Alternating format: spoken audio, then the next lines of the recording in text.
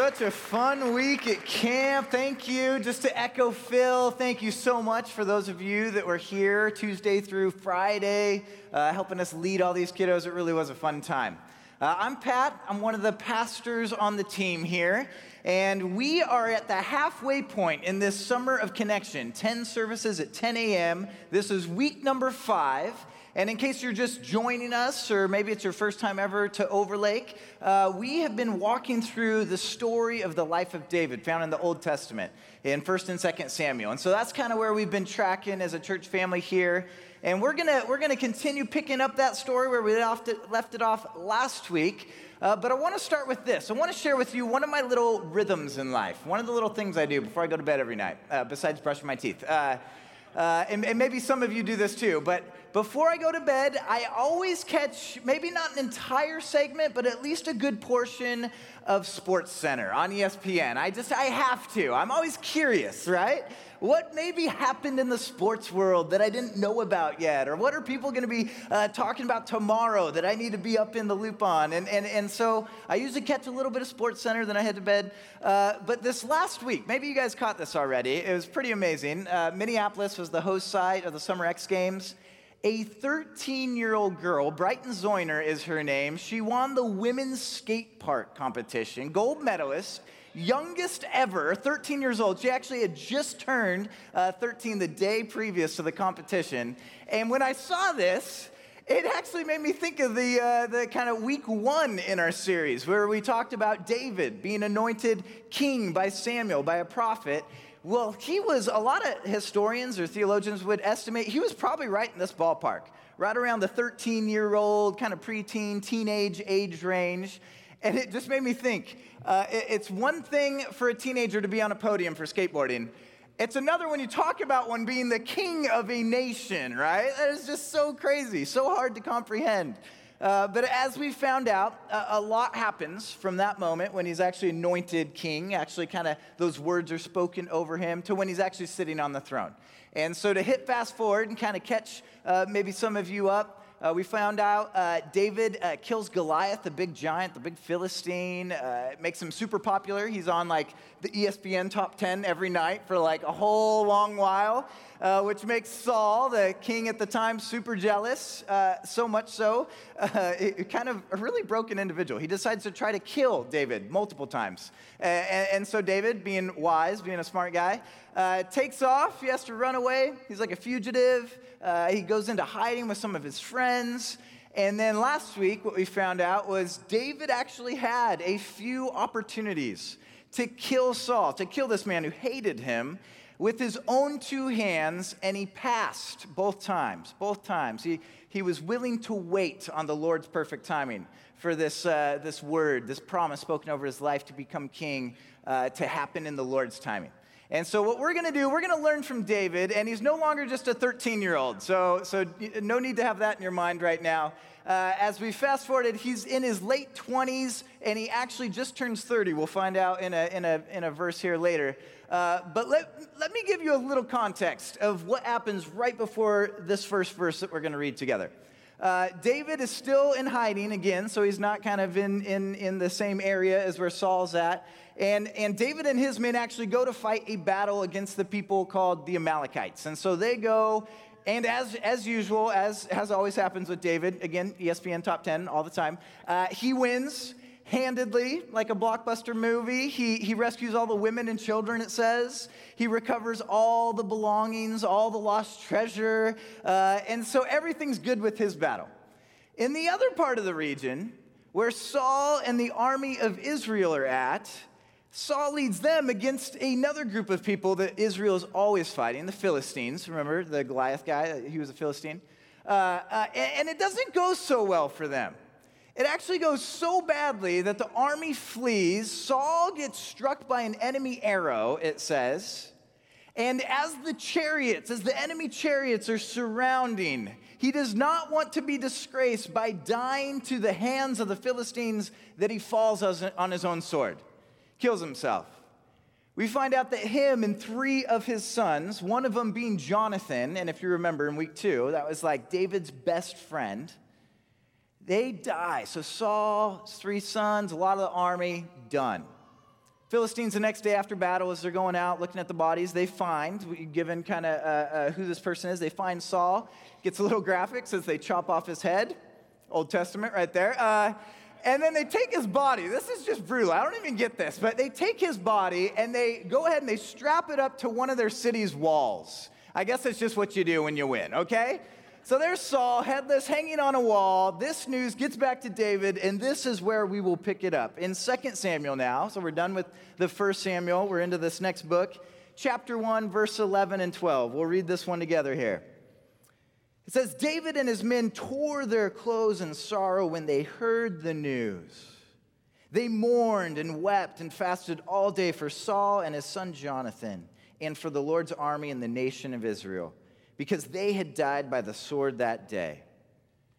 David, he absolutely could have spun this moment with a little bit of an attitude, a little bit of like kind of polishing it as, hey, Saul had it coming. Saul got what he deserved. You should have seen how he tried to kill me multiple times, and now he's bird food, so I might as well be your king now. He could have totally spun this however he wanted to place himself kind of as king in this moment. And yet the first response he has is to mourn, is to grieve, is to become angry even and saddened. And that is his first response upon hearing this news.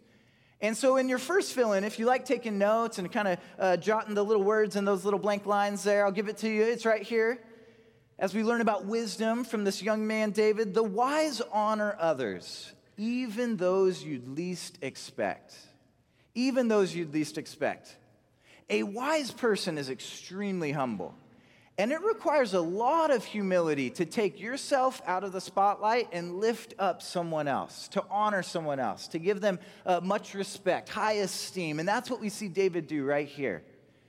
A fool is much different. A fool has the idea that there's only so much respect or honor or celebration or kind of highlights to go around, and so they're trying to muscle other people out to kind of put themselves in that position. It's kind of the classic scarcity versus abundance mindset. Fools are just wrapped up in scarcity. The wise, they recognize, man, if only I could hear the stories of other people, I would have all kinds of different ways to celebrate them.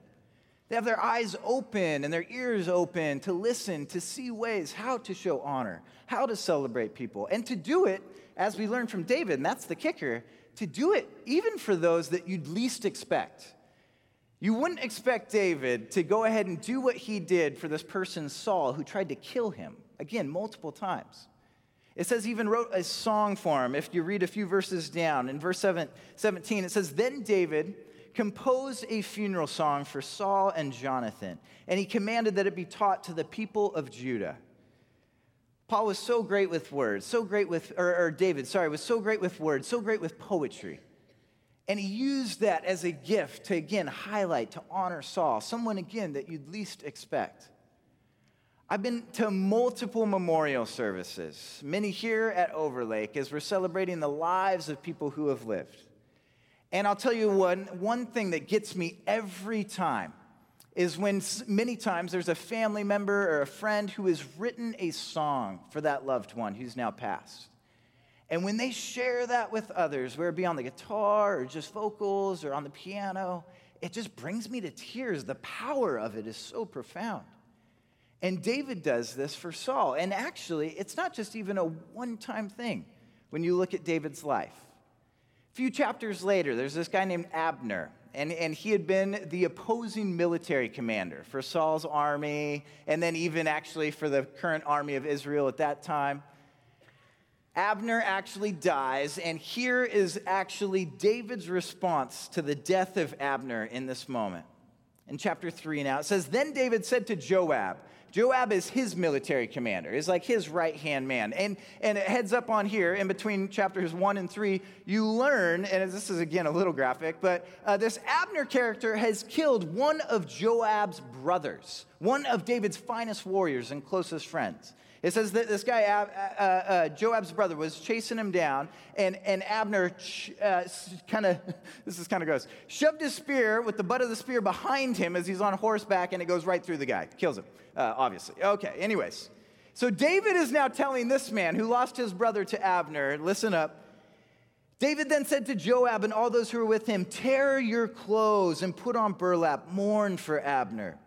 And the king David himself walked behind the procession to the grave. Again, honoring, respecting someone you wouldn't even expect. You wouldn't even expect. And I think, and I would argue, and I would even kind of kindly put this out here for us, I think this is a bit of a foreshadowing of a king to come, of Jesus. One who, as he lived, honored others that culture would not have expected at all. I'll just go through a short list here. Women. Jesus had all kinds of followers who were women. The first witnesses to the resurrection were women. He honors them in a way that culture hadn't at the time. Children, Jesus says, "Let them come to me." He would have been helping at Kidtown Camp this week, by the way. The Romans, the occupying force, you look at the Beatitudes, he speaks of which the respect that you should honor your enemies with. The Samaritans, viewed as a half-breed, a mixed race, and he honors them with his time. You look at the diseased, the disabled, and the culture, the Jews would say, "Oh man, surely they've done something to earn that state in life." And yet Jesus, what? Touches them, spends time with them, heals them. The poor and the outcasts, again, not viewed as worth your time and kind of shoved to the margins of society. And what does Jesus do? He brings them to himself. He dines with them. And we shake our heads now, knowing better, right? Well, of course you would honor all those people. And yet what I would argue is we continue to fall into the same trap. Putting some people in buckets as worthy of respect or honor or celebrating, and other people just kind of left to the side.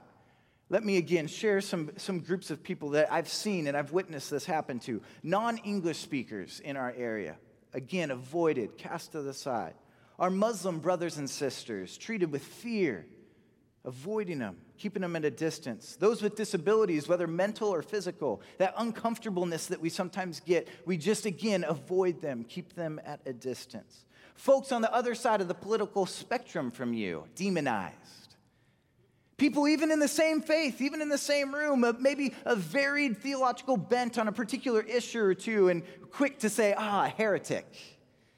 It's amazing what we do, and yet I think we need to be reminded that Jesus honors every single one of those people by laying down his life for them. And if that is true, and if we nod our heads in this moment, how then should we treat them? How then should we treat everyone? And I would argue it's with respect, with honor, even those that you would least expect. So who is this week that you viewed as the opposition, as the other, put on the margins, demonized, pointed fingers at? You might need to go ahead and clear out a little space at your dinner table and invite them over. You may need to go on a walk with them, hear their story, become humble. Raise them up, celebrate their life, because I guarantee you there are things we're celebrating in every person's life. We just got to slow down long enough to actually get there. But David teaches us that reality. He also teaches us the second point, that the wise do not self-promote. The wise don't self-promote. In kind of keeping with my ESPN theme thus far, I will share something else that I saw on ESPN last week that was a little disturbing. You guys have probably heard of the big fight coming up in August. You got Floyd Money Mayweather against Conor McGregor from the UFC. And if you haven't heard about it, don't even worry. I'm sad I'm even bringing it up in church right now. These two guys have booked this crazy, it was a 4-city stop over the course of 4 days, in 4 large cities, and it was all about self-promotion. I kid you not. Don't even search this. All you need to know is about what I'm going to tell you, okay? You have these two guys on mic, running around, unscripted, and the whole goal, I'm not even kidding you, they're just promoting this fight come late August. I'm not going to tell you the date or pay-per-view or anything, but they're running around, and they're puffing themselves up, and they're putting the other one down. And it just happens for like half an hour. And they're just showing highlights of it. It was total garbage, total fools out there running around. Fools self-promote. Wise people, they don't have to, and I'll tell you why. I'll tell you why wise people don't have to promote themselves. Because others will do it for them. The cream rises to the top. We've heard it before, but we see it is true, and we see it's true in this story. 2 Samuel chapter 2, verse 4. It says, "Then the men of Judah came to David and anointed him king over the people of Judah," his second anointing. And in this moment, again, this is just the people of Judah. There's 12 tribes in Israel. This is just one of them. The word spoken over David, again, as a 13-year-old, roughly or so, was that he would be the king over the entire nation, all 12 tribes. This first tribe is the first one, Judah, his people, to say, be our king. We are anointing you king. We will follow you. If you go into battle, we will go with you. If you make a decision, we will back you up. That is what happens for David, promoted slowly over time, though. Again, not immediately, and others do it for him. He has to wait actually 7 more years. Can't even imagine. 7 years now feels like 30. It just is crazy. Our time goes so fast. But 7 years here, David actually waits as he's just king over one tribe before he actually becomes king over all 12 tribes, the entire nation of Israel. And in the time of those 7 years, there's actually a man, one of Saul's surviving sons. His name's Ishbosheth. It did not make the final 3 on the Swanson's list for boys' names. Go figure. But this guy's the acting king of the other 11 tribes at the time, and then he dies, and here's what happens. Check this out. We're now in chapter 5, 2 Samuel chapter 5. It says, then all the tribes of Israel went to David at Hebron and told him, we are your own flesh and blood. Again, they're identifying, say, hey, you're one of us. In the past, when Saul was our king, check this out, you were the one who really led the forces of Israel. They're recognizing these things you've done, we've noticed. Now we're just kind of slowly catching up, you know? Then the Lord told you, you will be the shepherd of my people Israel. You will be Israel's leader. They even knew the promise over David's life. They even knew what was to happen in their own history as a group of people. So there at Hebron, King David made a covenant before the Lord with all the elders of Israel, and they anointed him, the final anointing for David here. They anointed him king of Israel. David was how old? 30 years old when he began to reign, and he reigned 40 years in all. 7 were in Hebron over one tribe, and the rest over the entire nation. Think of the patience it required to not self-promote when you get news as a 13-year-old and to wait till you're 30 to see it come to fruition. David was incredibly wise. A wise person kind of stays in their lane. They do the things that they've been asked to do. They kind of mind their business. They're obedient to what the Lord's asked of them, and that is exactly the example that David gives us. Makes me think a little bit, this whole idea of kind of promotion versus others promoting you. It actually makes me think of Costco. I worked for Costco a couple years in their headquarters in Issaquah. And Costco is super interesting. If you were to walk through their corporate headquarters there, if you were to blink your eyes, you may miss their marketing department. It's just a couple cubicles. It is like so tiny given the size corporation it is. Here's a company that just started a little humble beginning, downtown Seattle over here, kind of in the SoDo area. And what Jim Sinegal knew, what the stars or the founders of Costco, what they knew is that there's no such thing as a best-kept secret. People talk. If you got a deal on this and people ask where you got it, you're just going to tell them. And that's led them over time to become as large as they are. And now, people, this is crazy to think about. Think of all the members that they have. People, if you're a member of Costco, here's what you are doing, and I'm one of them, so I'm throwing myself in the same bag. We are paying them for us to go shop there and spend more money. Before they sell a single product, they have over $1 billion on the books, just cash, membership fees. They don't have to sell a thing. People are paying them to go shop there. And guess what? They don't spend millions on commercials, advertisements, naming rights to different sports facilities and everything. What do? They just treat their members well. And the members, membership fees, $110? Yes, please, right?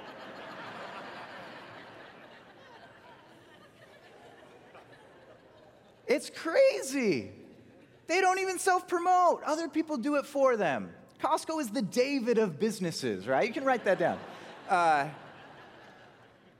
What I would love to say before we move into this next point, and this is huge, this is important. I need everyone to catch this now. This is actually maybe one of the most important things I've said thus far.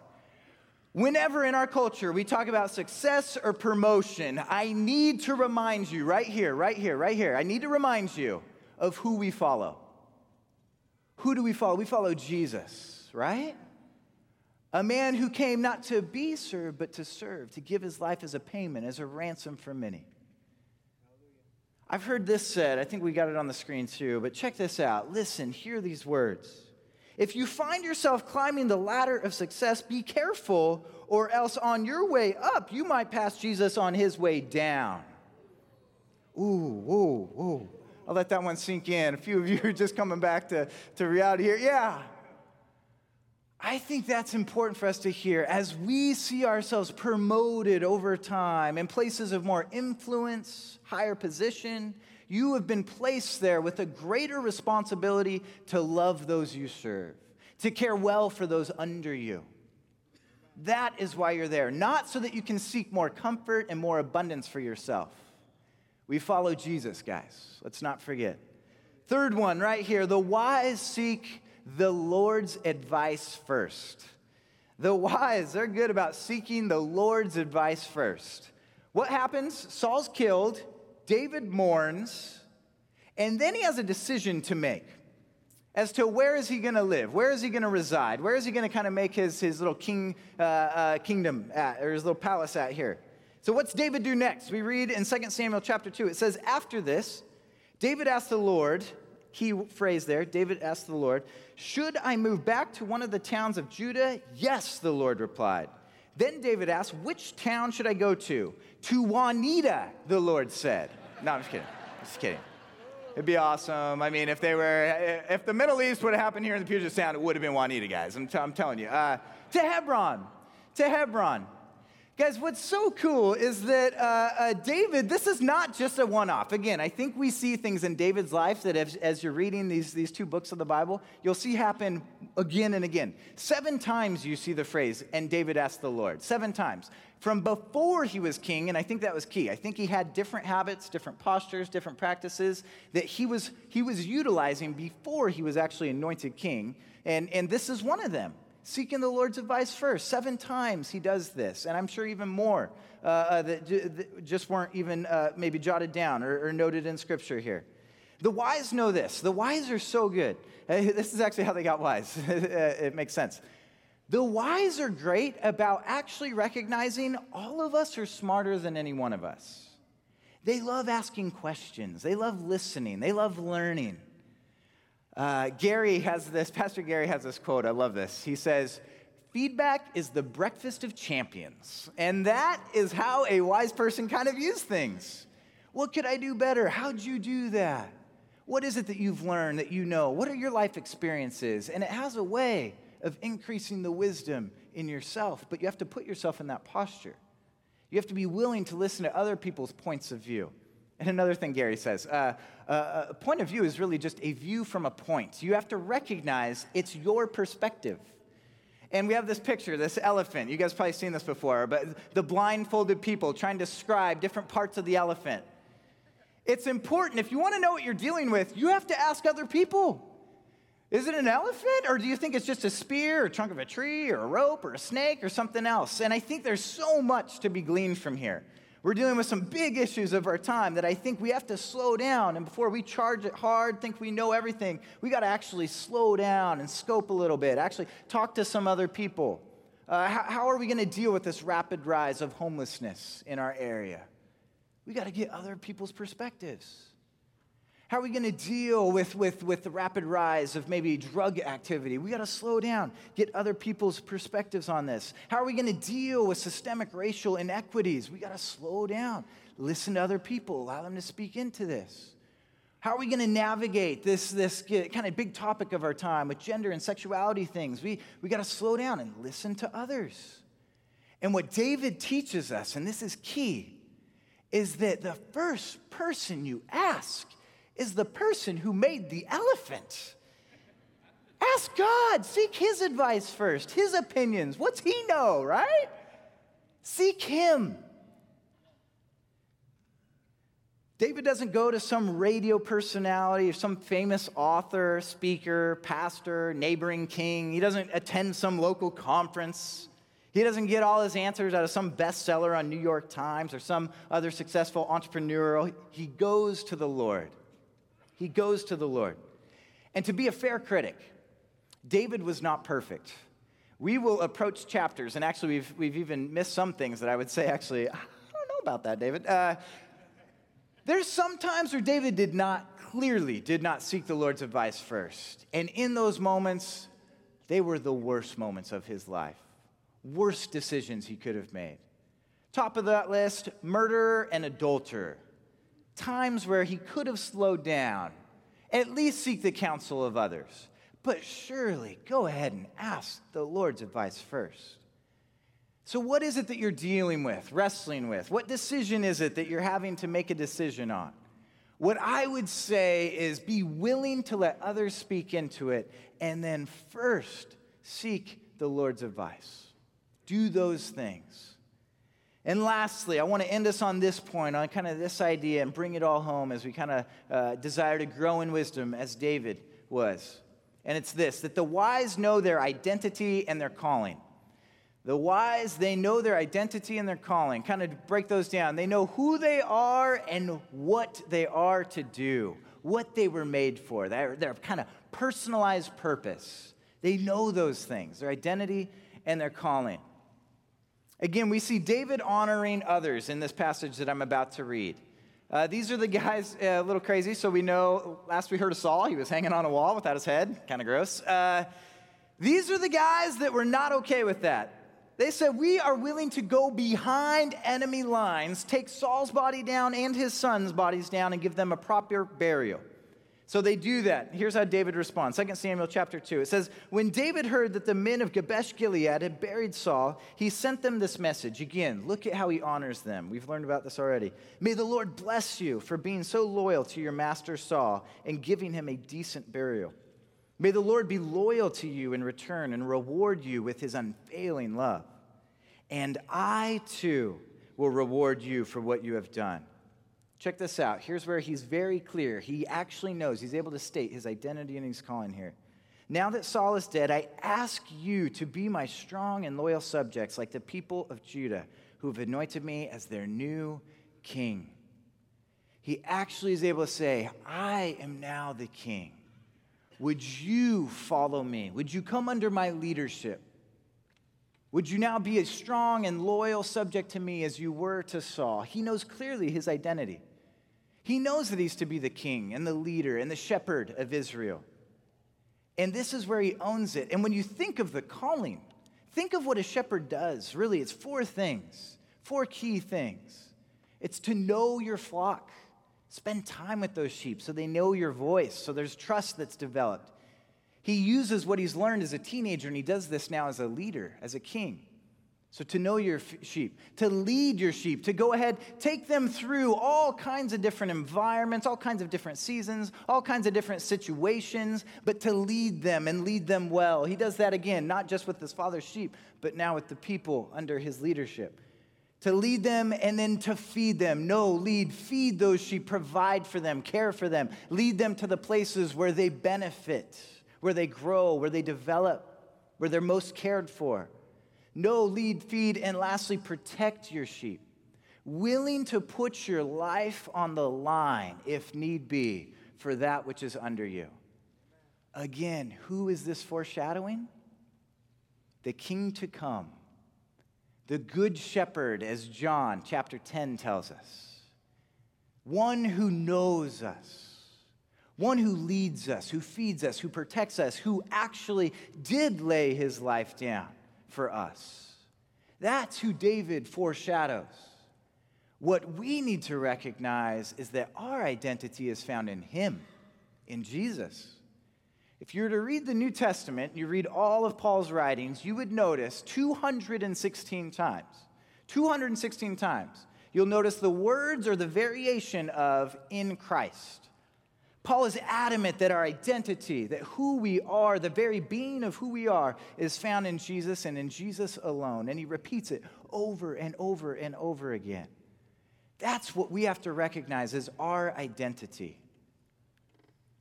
David's name, this is really interesting, and I think it just serves almost how David's name was almost a marker for his identity. But the name David means beloved. Beloved. Again, that just is a kind of pointing forward to the beloved of God. In Matthew, let's read this verse together. Matthew 12, verse 18, it says this, "Look at my servant whom I have chosen. He is my beloved who pleases me. I will put my spirit upon him, and he will proclaim justice to the nations." These words were written by Isaiah 700 years before Jesus is even on the scene. And that beloved of God, that Jesus, came down on a rescue mission for each and every one of us because we are loved by him. And in that, we have to find our identity, who we are.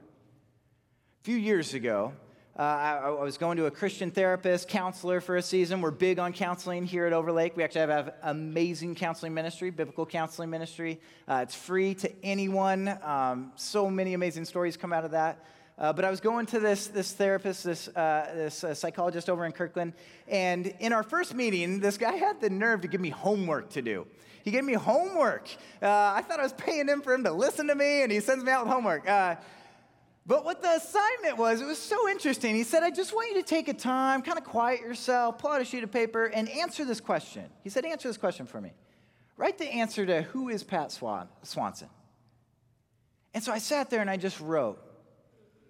The second half of the assignment was to ask two other people who know me really well, like at a heart level, who really know me.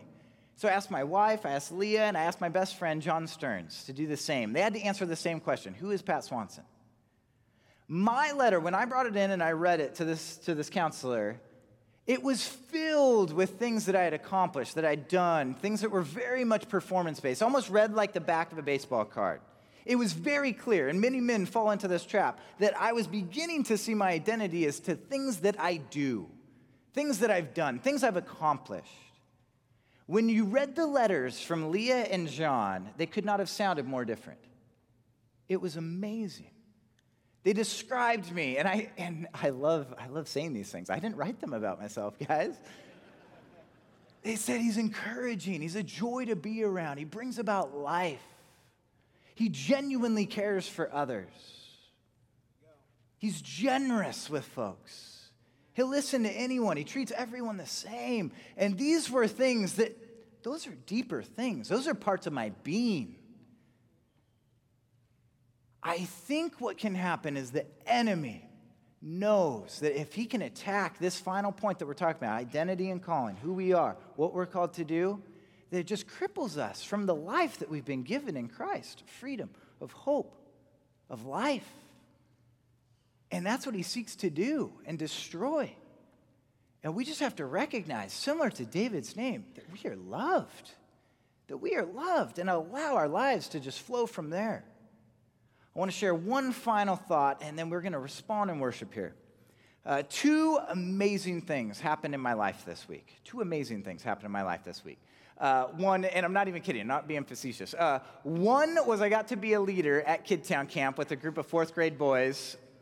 Woo! I spent all yesterday resting up. Man, those guys took it out of me. We got a picture of me with the guys. Yes, okay, guys, total rookie mistake. Learn from my mistake, wisdom moment. This is me on the bottom. You can barely see me. It looks like my head's going to bop off like Saul. Okay, but I'm laying down, and I'm sitting down. I'm like, "Hey, guys, can you guys help me up?" And then someone yells, "Dog pile!" And then I'm crushed, right?